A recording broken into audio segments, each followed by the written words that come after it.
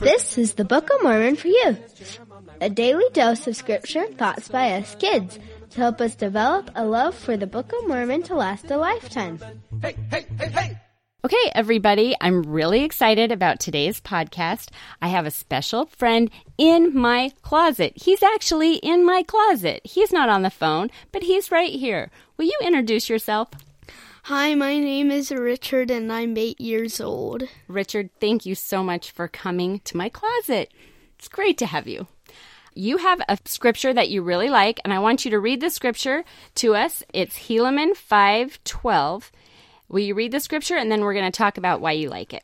And now, my sons, remember that is upon the rock of our Redeemer, who is Christ, the Son of God, that ye must build your foundation, that when the devil shall send forth his mighty winds, yea, his chests in the whirlwind, yea, when all his hail and his mighty storm shall beat upon you, it shall have no power over you to drag you down the gulf of misery and endless woe. Because of the rock upon which ye are built, which is a sure foundation, a foundation whereon if men build, they cannot fall. Good reading. That's super good reading, first off, for an 8-year-old. Wow.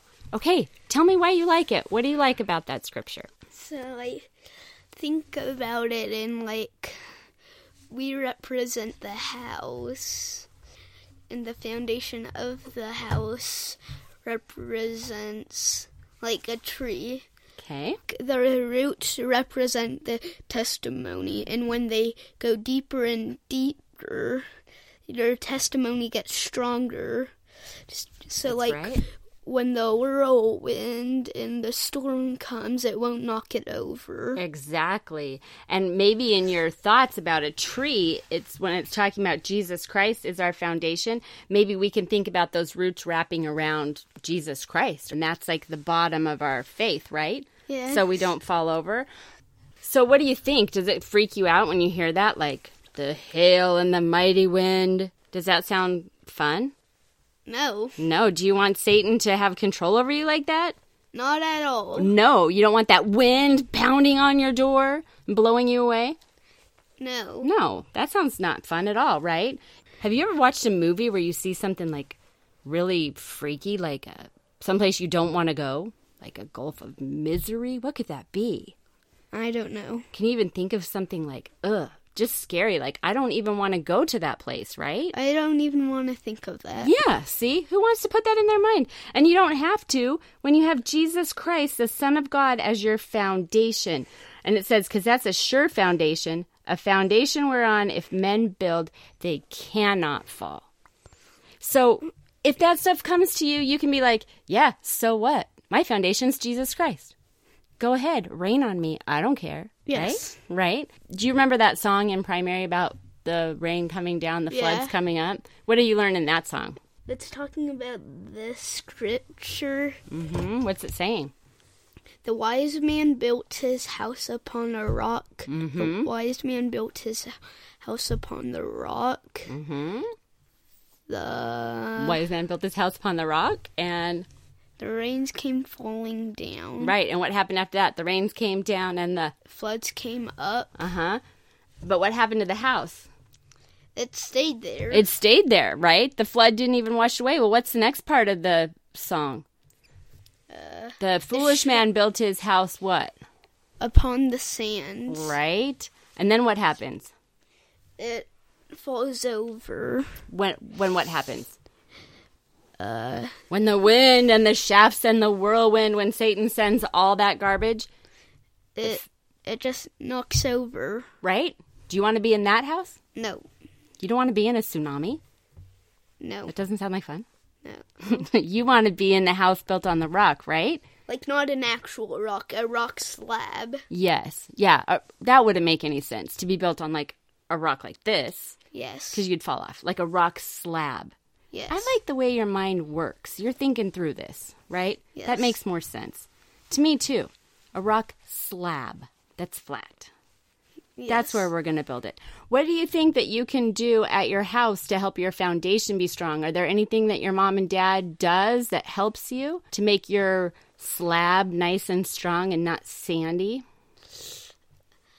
It's a hard question. But do you do anything at home that maybe helps strengthen you, do you think? Helps you believe in Jesus Christ more?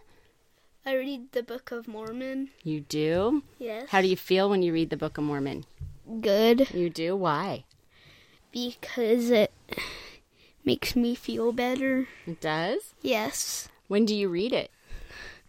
I read like a chapter a day. You do? Yes. With your family or by yourself? By myself. No, you don't. Are you lying to me? I'm not. Oh my gosh, Richard, do you know how ready for your mission you're going to be? Really You're going to be ready. like, hey kids, I read it all the time. Since I was 8 years old, I have this memorized. That's amazing. Good for you. Where do you want to go on your mission someday? To Japan. You do? Yes. Just like me? Yes. Really? Yes. I'm actually learning Japanese. You are? Yes. Say something in Japanese. Ni. Ni? It's 2. It is. Can you eat octopus? No.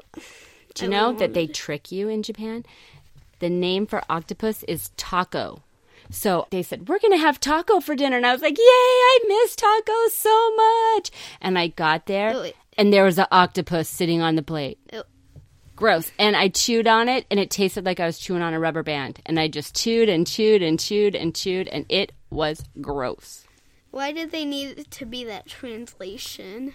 I don't know. That's crazy, huh? Don't they know that the real thing is a taco with delicious meat and cheese in it? Yeah, they've got it all messed up over there.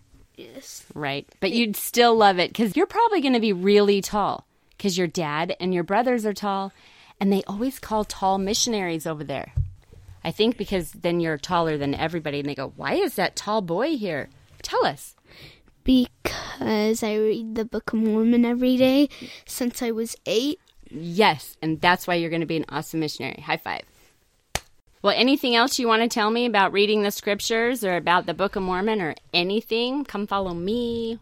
Recess. Anything else you want to tell all the kids that are listening? It's good. It's good? Yes. The church, the Book of Mormon? Yes. Spiders? Yes. Girls? Yes. All of that's good? Yes. Recess? Yes. Boogers? No. Okay, all right. We don't want to talk about that. Gross.